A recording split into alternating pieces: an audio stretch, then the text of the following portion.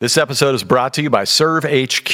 Train your ministry volunteers, leaders, and new members online, fast, and easy with Serve HQ.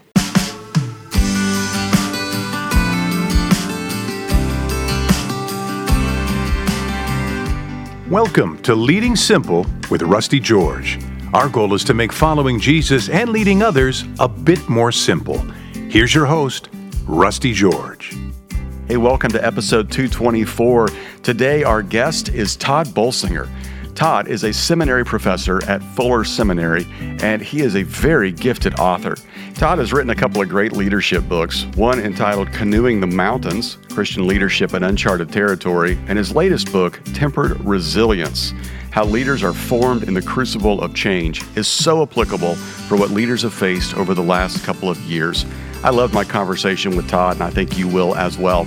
I want to encourage you to check out our sponsor's website, servehq.church.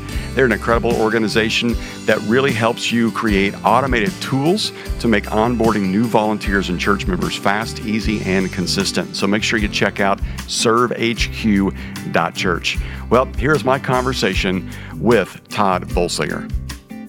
Well, Todd Bolsinger, thank you so much for joining the show. I want to get to your bio here in just a second. Before we get going, I have just kind of a nagging question, and that is for our audience that can't see the copy of the book I have in front of me. You spell the name Todd with only one D. Why is that? I do. That was something my parents... I am Todd with one D. My brother is Scott with one T. I like to say that, in a world where not everybody gets D in their name, I shouldn't take two. So it's...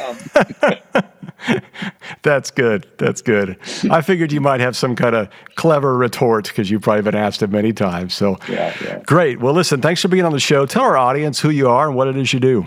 Yeah. So I am a professor of leadership formation at Fuller Theological Seminary. I run a thing called the Church Leadership Institute, and I have my own consulting and speaking company called A.E. Sloan Leadership. Basically, I wake up every day helping faith leaders thrive as change leaders. I work entirely on that problem in a rapidly disrupted, changing world. How can people of faith bring faithful change? That's what I do. Yeah. Well, that sounds like a fascinating study and also a daunting one as well. So, I love your story because you're not just an academic person that sits around and thinks about it. You've done it, and you led in local ministry for many, many years, and now you're kind of observing this firsthand through Fuller, which I love that idea, and I love your latest book. But before we get to that, I want to talk about just kind of the headspace behind this. I mean, why dedicate your life behind working with leaders so much? What was it that intrigued you so much about this? Yeah. So I was a pastor. So for 10 years, I was at Hollywood Presbyterian on their staff. They took me on their staff when I was 23 years old. I was the college director. I'd been working for Campus Life doing youth evangelism. They took me on their staff and they said, "Hey, we'd like you to be our college minister, and we're going to send you to seminary.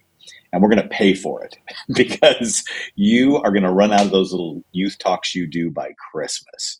And you need to learn how to teach the Bible." And so I ran out of them by Thanksgiving. So I was thrilled. And what I realized was they invested in me when I was little more than just enthusiasm and arrogance. And so that sense of investment in me as a leader, they saw something in me that was important and interesting. And what I found is in all my ministries, whatever I was involved in, I was pastoring a church, leading a team, I was always about the same thing. Like what had been given to me, I wanted to give to others, which was to invest in leaders. So I went from Hollywood Press to San Clemente Presbyterian, where I became the senior pastor at 33. Then I was there for 17 years. They literally grew me up as a pastor, and I got to help grow their church up. And in the middle of that process, I remember a time when we had several years of growth. We were going in a really nice trajectory in the ways that you'd want to have the church go. And my best leaders were starting to drop out of leadership. And I didn't know what to do with that because everything's up and to the right the way it's supposed to be. And yet the morale was going down. And I brought in this group to help me understand it because I couldn't figure it out. And what they said to me was, you have unconsciously communicated to everybody here that they're participating in your ministry. And they're going to let you do that because they're so grateful that the church is going well. But this doesn't bode well over time. Really good leaders are committed to wanting to do what God wants them to do with their lives.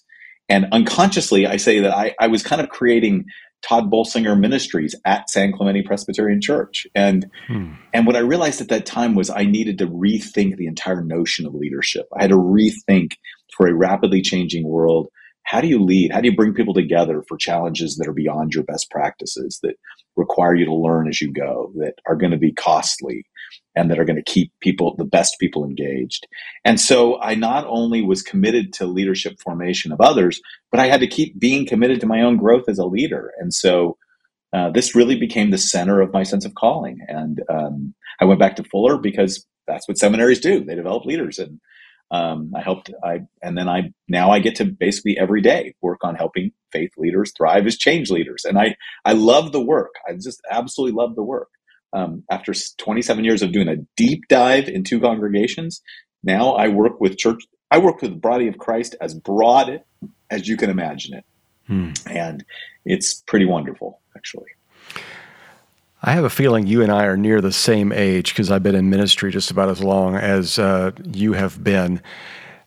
So I'm assuming that you and we're just having that feeling of, I look around and I think, A, our world has changed, B, COVID has fast-forwarded everything, and C, the young generation of leaders, they think about church and life so much differently than I do. What are some of the, just off the top of your head, like, man, this is different now than it was when I was back in my day, that kind of thing. Yeah. The single biggest difference, and it was already beginning, I mean, we're both in California, so in one sense, we've been ahead of the curve of the rest of the culture. But the single biggest difference was up until, I would say, around the 1990s, late 1990s, you could assume that Christianity had a home court advantage wherever it was. Yep. You could just go into any culture, right? Even today, we're having these kind of conflicts, but up until around the turn of the century, you could assume that, like, in every town, you go to small towns in America, there's like a courthouse and a library and the first church that got there first. First Baptist, First Lutheran, First Presbyterian, and all the other first churches are all on 2nd Street, because what everybody assumes is the society should be arranged around law, education, and religion, and they assume that to be Christian religion, even if they weren't Christians. Yep. So we learned how to do ministry with a home court advantage. Yeah. Now we live in a world where there's no advantage. There's no home court. It's all neutral space.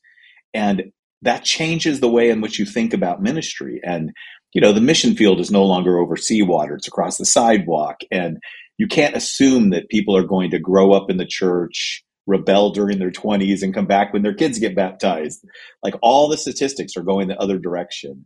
And most of us weren't trained for that world. We just weren't trained for that world. I work at a seminary, and people would say to me, seminary didn't prepare me for this.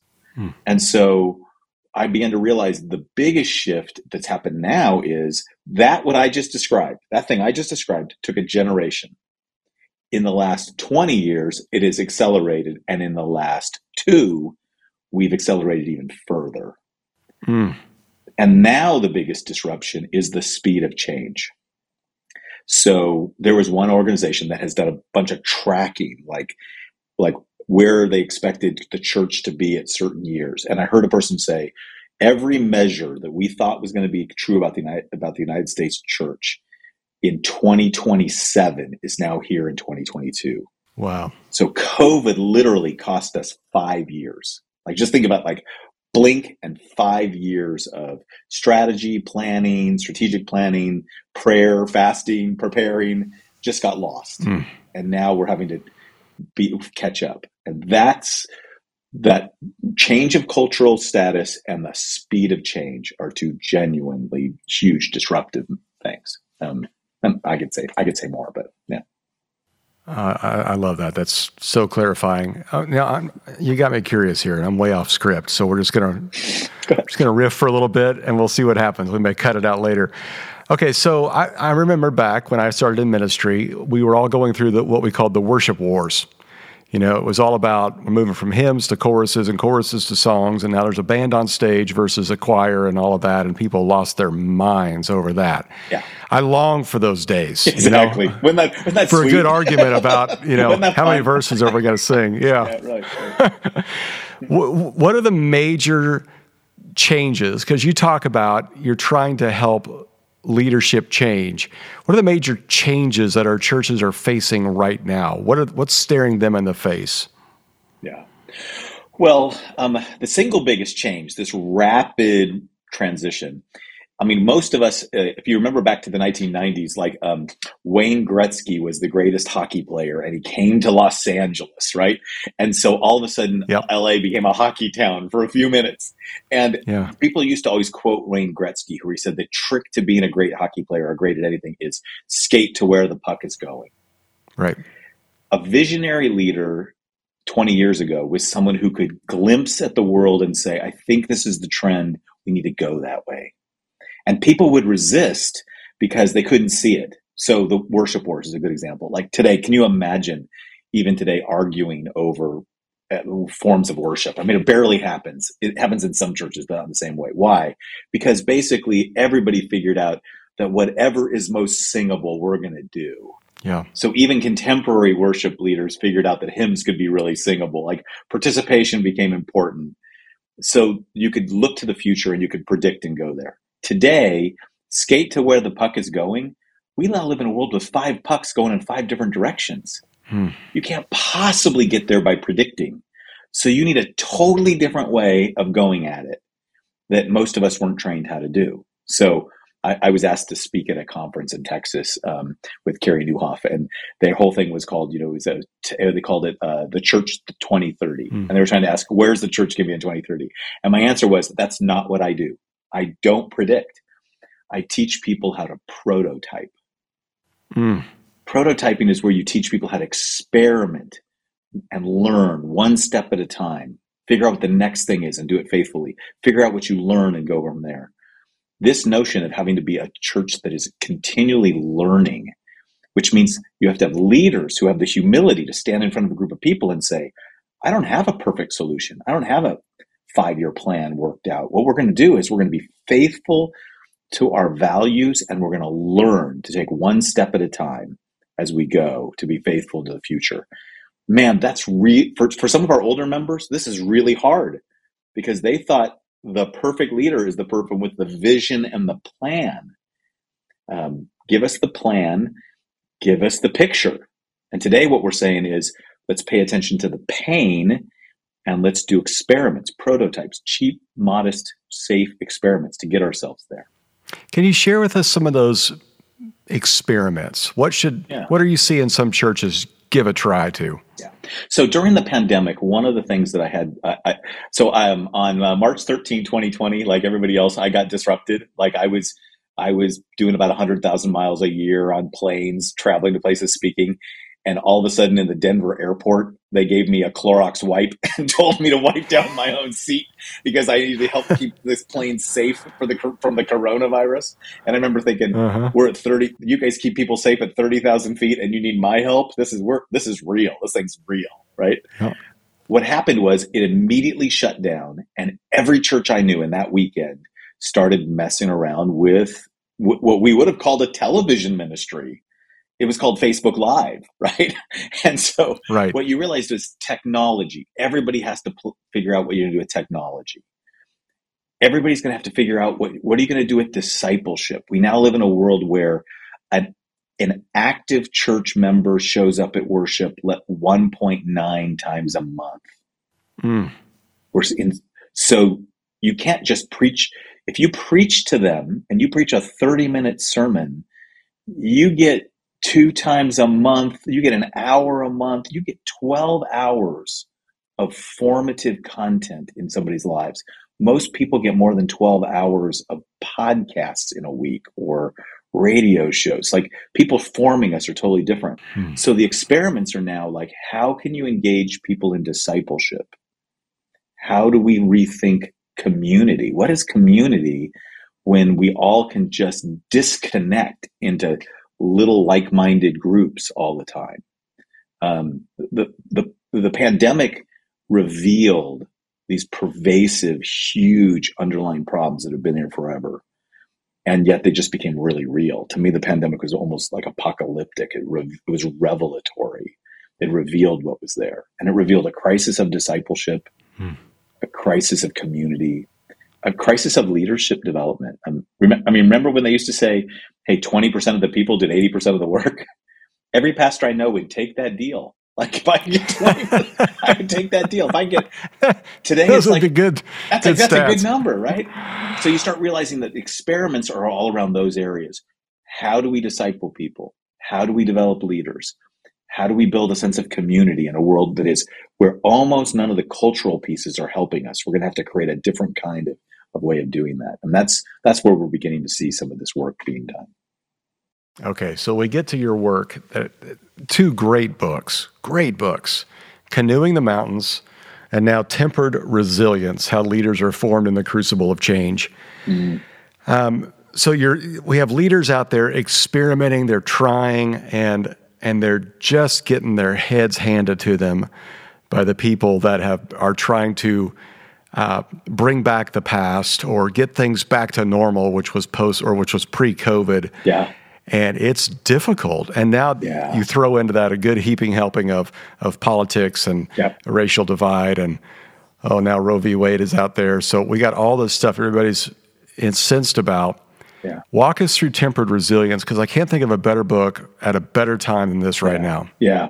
So when I wrote Canoeing the Mountains, it was really a book about how do you lead when you can't rely on the old maps. Basically, that's the whole metaphor. How do you lead when you're in uncharted territory, when the old best practices won't work? You're gonna have to prototype, learn, discover as you go, right? Mm-hmm. What I found is 5 years of traveling around the country speaking about that, everybody wanted to talk about the one chapter in the book that was on sabotage. There's this notion that is in the book that it comes out of all the leadership literature, and it was shared by a guy named Edwin Friedman, who was a rabbi, who said, the most important aspect of leadership is preparing for sabotage. It's your own people who ask you to lead them will turn on you whenever it becomes really costly. And he believed it happened 100% of the time. Like just the normal pattern is you prepare people for a change, you make a change, they agree to the change, then they sabotage you. Yeah. And so that for leaders was soul sucking. I mean, when I started talking to leaders around the country, they literally would say, this is the moment. And just think about how many times this happened in a pandemic. I've got a coaching and consulting client. Their church has grown in every measure. They did a $13 million building campaign. They were exploding out of the sanctuary. He turned their church around. They are so excited. In the wake of George Floyd, their Southern church, he said, don't you believe it's time for us, in the name of justice, for us to at least understand that we have a history of racism in our past that probably makes it hard for our neighbors to trust us? Isn't it time that we just acknowledge that, started reaching out to our neighbors, tried to be part of the healing of this world in the name of the justice that we see in places like the Book of Amos? And he got 20 pages of emails the next day complaining that he was woke and political. He said, woke and political. I quoted Amos.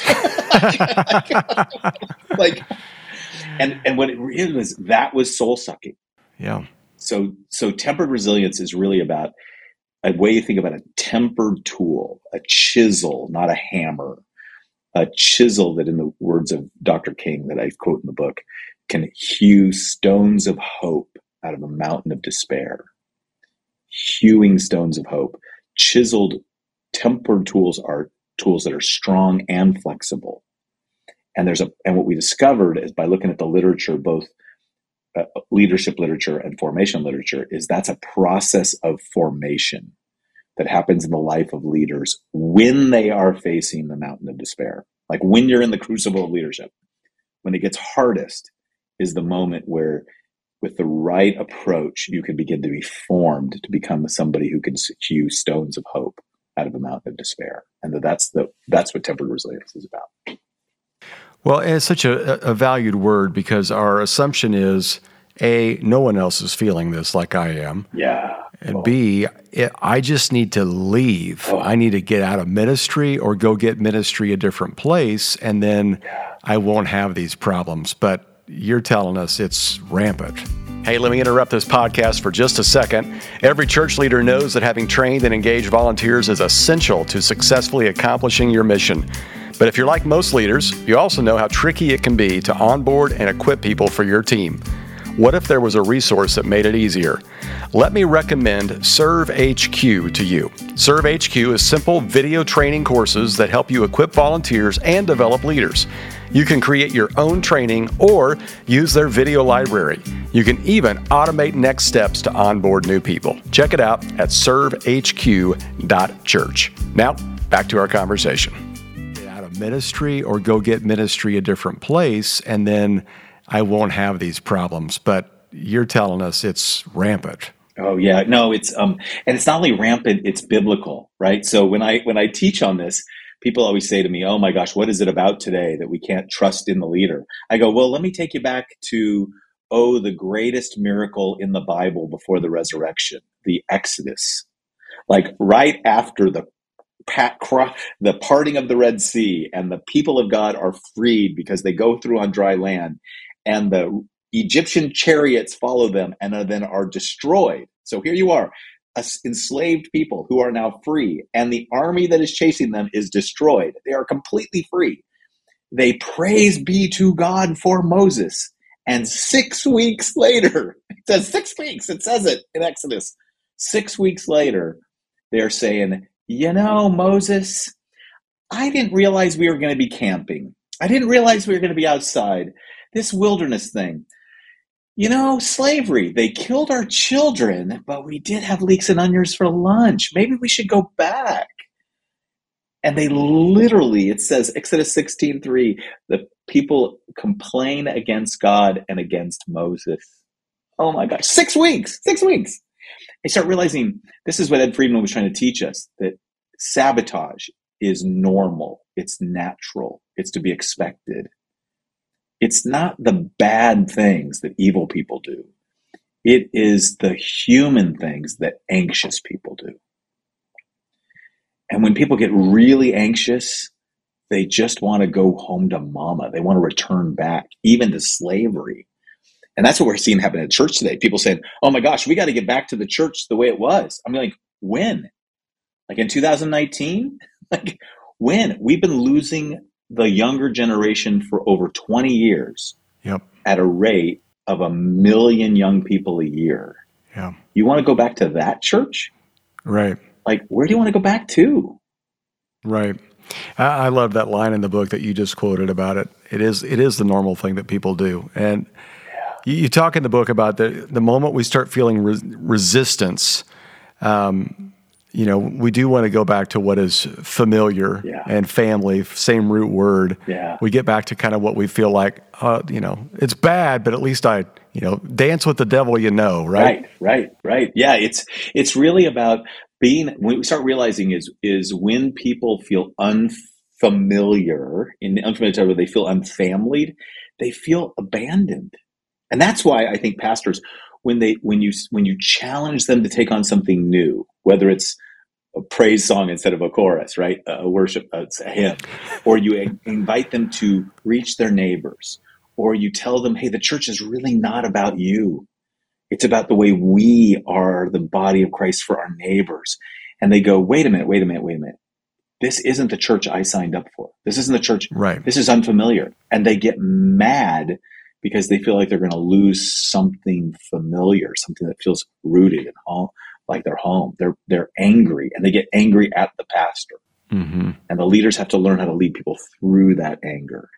And I found myself thinking as I was reading this book, so much of their anger isn't at what I'm leading them to do. It's something deep within them that has to be transformed. For instance, a church that goes through a capital campaign. The pastor always thinks the people are mad about money and they don't want to give them money. But the problem is we're all selfish to the core, and this project you want to spend it on doesn't benefit me. Right. Church planting or building an orphanage doesn't help me. So as a leader, we got to go back to breaking our people's hearts for the things that break God's heart. Yes, What would you say to yes. that? Well, and that's so think about this, like how much when you start thinking about this, adaptive leadership, this is what we're talking about. We're talking about this leadership where a healthy living organism to be able to go into a new environment has to adapt. It doesn't become something it's not, but it has to adapt. That adaptation is going to require learning, like because we don't know what it is. It's also going to require loss. You're going to have to let something go. In the same way that a caterpillar has to be transformed to a butterfly, it has to let something go. In the same way that we have to let something go. That letting go is really painful. And because we don't have any idea what it's going to be like on the other side, we cling to that past. So having to say to people, hey, God is taking us on a journey that is going to transform us and is going to let us participate in something much bigger than ourselves is so risky. Then you go look at the scriptures and realize this is what Jesus was doing all the time. Drop your nets, pick up your cross, deny yourself. If a seed falls to the earth and dies, it bears much fruit. But if it doesn't, it remains a single grain. That imagery in John 12 is so rich to me. Think of a grain that doesn't want to go into the soil. What happens to it? It just shrivels up and dies as a grain. You're going to die either way. So the question is, do you want your life to be something that you give over to something bigger than yourself so it can become fruitful? Or do you just want to cling to your little seedness so that you can then shrivel up and die? Most of us cling to this thing we know rather than the transformation we have to go through. Yeah. You know, I heard so much about this, obviously, over the last 2 years, but you really could see those of us that were scared of the unknown during COVID. Yeah. And we were the ones, and I mean this in no disrespect to anybody who did come back right away, but it was the churches that wanted to open as quickly as possible and get back to normality. Yes. And they couched it in, you know, don't forsake the meeting and all the verses we pulled out of context. But it was really, that was the only way I knew how to minister. So let's get people back in the room. And I don't know if you've heard this. You probably have because of who you deal with. It breaks my heart to hear the churches right now that are shutting down online ministries to try to get people back in the room. We're not putting that genie back in the bottle. Right. Oh, right. So just think about this. Look, you and I are sitting here having this conversation over Zoom. I wish we were sitting at a coffee table, right? I wish we were having coffee. That'd be great. And I wish we were just chatting about this, right? There's no doubt being face-to-face is way better than this thing we're doing. But if we didn't have this thing we were doing, we wouldn't have coffee today. Right. Like our schedules wouldn't have lined up. We wouldn't have been able to do this. Nobody would have been able to hear this. It would have just been two new friends chatting whenever our schedules allowed us to. Technology, if used well, can allow things to happen that wouldn't happen before. The problem is it feels so unfamiliar to us, and we long for this thing we're missing that we will shut down new innovations before we've figured out how to use them wisely. I'm of the age where I remember when microwave ovens first came out. Like I was in junior high, right? I do too. And the promises were, so someday you'll cook your Thanksgiving turkey in your microwave oven. Nobody would even think that today. But nobody understood that if someday microwave ovens would be something small and cheap and in every home, and you'd use it for about 5 or 6 things while you also use your regular oven to cook your family meal. We are just so uncomfortable with the new thing that we try to get rid of it.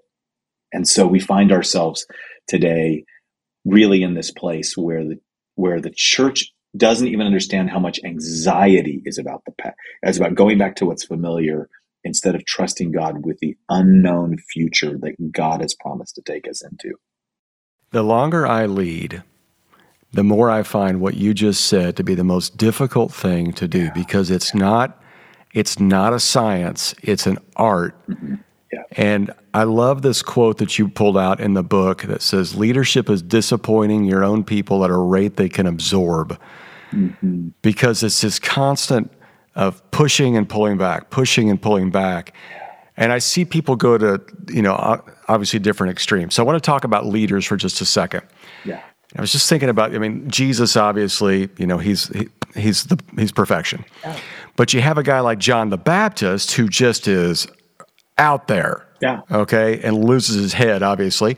And then you got a guy like Judas who's really just trying to get Jesus to do what he wanted him to do. Yep. Let's start this revolution. Let's get back to what we really wanted. Yep. So you have these two different extremes. How does a leader live more in the center of going back and forth slowly without just turning into John the Baptist or Judas, but sticks with Jesus? And that's 3 J's, so I get bonus points for that as a pastor. Yeah, so one of the ways to think about this is my favorite scene about John the Baptist is when he sends his people to Jesus because he's disappointed in Jesus. Yep. Are you the one to come, or do we look for someone else? Why? Everybody was looking for a Messiah. The Messiah is the one who is going to make the world right. For John the Baptist, that Messiah meant you're going to come and you're going to call Israel to repentance. Jesus, I'm expecting you to be a little bit more hellfire and damnation. Yeah. Is this really what the kingdom looks like? I'm not sure if I got a picture of it. He is so faithful all the way through that he does lose his head over being faithful to his call, right? That's martyrdom. It's faithfulness. But even he grappled with the fact that he couldn't understand what his cousin was doing. Right. Jesus affirms John. He says, look, John's being faithful. He doesn't quite see it. Sometimes I think we need more John the Baptist, not being wild, but being trusting. Judas is basically the person who says, well, I know how to make this happen. This happens with power. You start a revolution. I'll force Jesus' hand. Well, if I put him in a corner, he'll have to do it. We'll start a revolution. He wants to use worldly power. And that's the one that comes to the worst outcome. I mean, he not only betrays himself, he ends up committing suicide because he realizes it's just completely wrong-headed. It's horrible, right? We, I think, are much more tempted than we want to admit to be Judas. We want to use worldly power to force God's hand to get us the vision of the kingdom that we've always expected, rather than having to go through, like John the Baptist, questioning, wondering, worrying, and being faithful every step of the way, even if it costs us. I don't know how much of a fortune teller you are, but look into the future a little bit. What do you think? Where do you think we are in 10 years from now? Well, this is what I said. I'm not good at predicting. The closest thing I can say today is I really believe that there is going to be a growing hunger for leaders who will give us false certainty. The more anxious we get, the more we want people to give us certainty. And when we want certainty, we end up blaming. So we're going to have a growing number of folks who are going to become addicted to the leader who says, I can solve it. I will give you, here's the plan. I got it clear. And that's going to stunt the growth of people who are going to have to learn how to walk by faith and not by sight. Who are going to have to learn to trust the Lord through the darkness and take faithful steps. The key, I think the future is going to be built on the depths of our discipleship. Will we learn to be people who trust in the Lord and his word and the Spirit into the place where we follow without knowing where it will go? I think that's the thing we're going to be called to over and over and over again. And I don't know at this moment what that's going to look like. When I'm asked by younger leaders, they'll say, Todd, you talk all about this adaptive change. How long do you think the church will be in this? And my answer is always, well, it's like we're in the wilderness and we're trying to get to the promised land. And I'm pretty sure I'm dying in the wilderness. And I'm pretty sure you are too. So the question then is, how can we be faithful that there will be a remnant who will carry on? That great passage in Jeremiah, for I know the plans I have for you, says the Lord. That's the plan. That's the verse everybody wants you to speak on at, a Christian college commencement or baccalaureate, it's such a powerful passage. I know the plans I have for you, says the Lord, plans to prosper you and not to harm you, plans to give you hope and a future. And then it says, so I will come back in 70 years.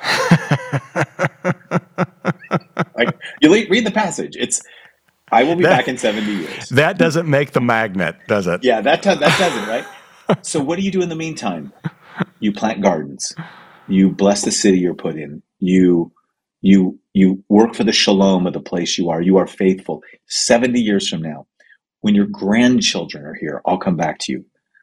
and I will bring you out of this exile. I believe that's the generation we're in. It's the most depressing thing I say, but it's the most hopeful, because I believe that my life and our work is built in something that is built on generations, and that we need to think long term in our churches.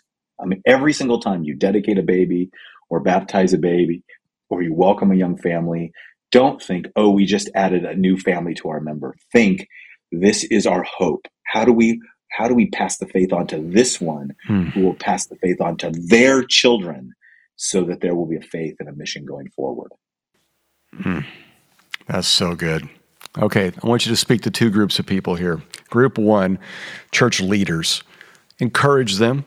Tell them what to do next. You've tipped off a little bit to what you just said about it's the long game. And if the Bible tells us anything, it's that Jesus has a long game he's playing here, and thankfully for us, Yeah. But I mean, nothing happens quickly. We got 40 years here, 400 years there, 70 years there, and we want it in 10 minutes. So what would you say to leaders, and then what would you say to just people that are in the church, but they're easily frustrated right now? Yeah.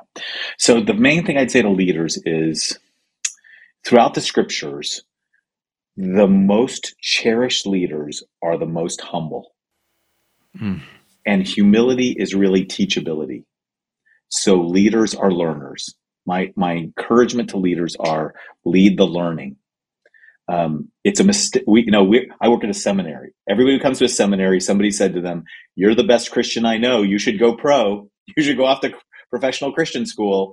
And we give them a master of divinity, and they sound like a superhero. And your job actually is to not be a master. It's to be the master learner. It's to say, look, let's lead the learning. Remember that disciple means learner. Let's work on developing humility, and let's learn together as we go. That if you create a culture of discipleship, a culture of humility, God will meet us there. God gives grace to the humble, right? He opposes the proud and gives grace to the humble.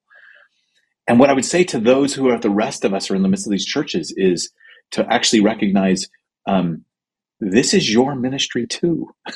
like I really do believe in the priesthood of all believers. I believe people like you and I, our job is to equip the saints for the work of ministry. It's to actually be the coaches more than the star players. It's to be the ones who really believe that God's Spirit is going to work through our people, and to literally invite them into this exact same ministry with us. Come be partners. Let's do this together. Let's build communities that witness to the hope of Christ in the world, and not trying to recover some glory days, some power, some influence, some prestige. It's wrong-headed. So well said. The book is fantastic, brother. I really loved it. Thank you. I was encouraged. I learned a lot, and I've been telling everybody I know about it. Tempered Resilience, How Leaders Are Formed in the Crucible of Change.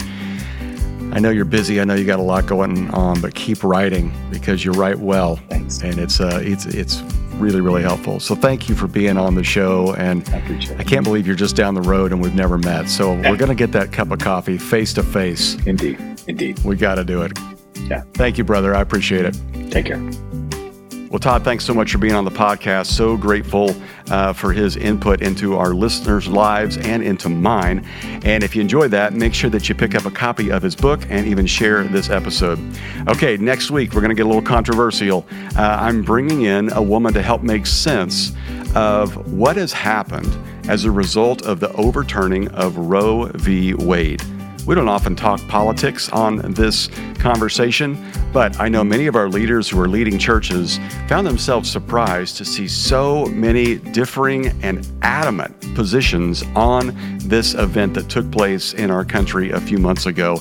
And she's going to give us some insight. Her name is Teresa Brennan, and she's the president of the Right for Life group here in California. And I think that you're going to learn a lot about different sides of this issue, and particularly what we could do as leaders to help our people. So make sure you check out next week as we walk through this pretty interesting topic. So thank you so much for listening. And as always, keep it simple.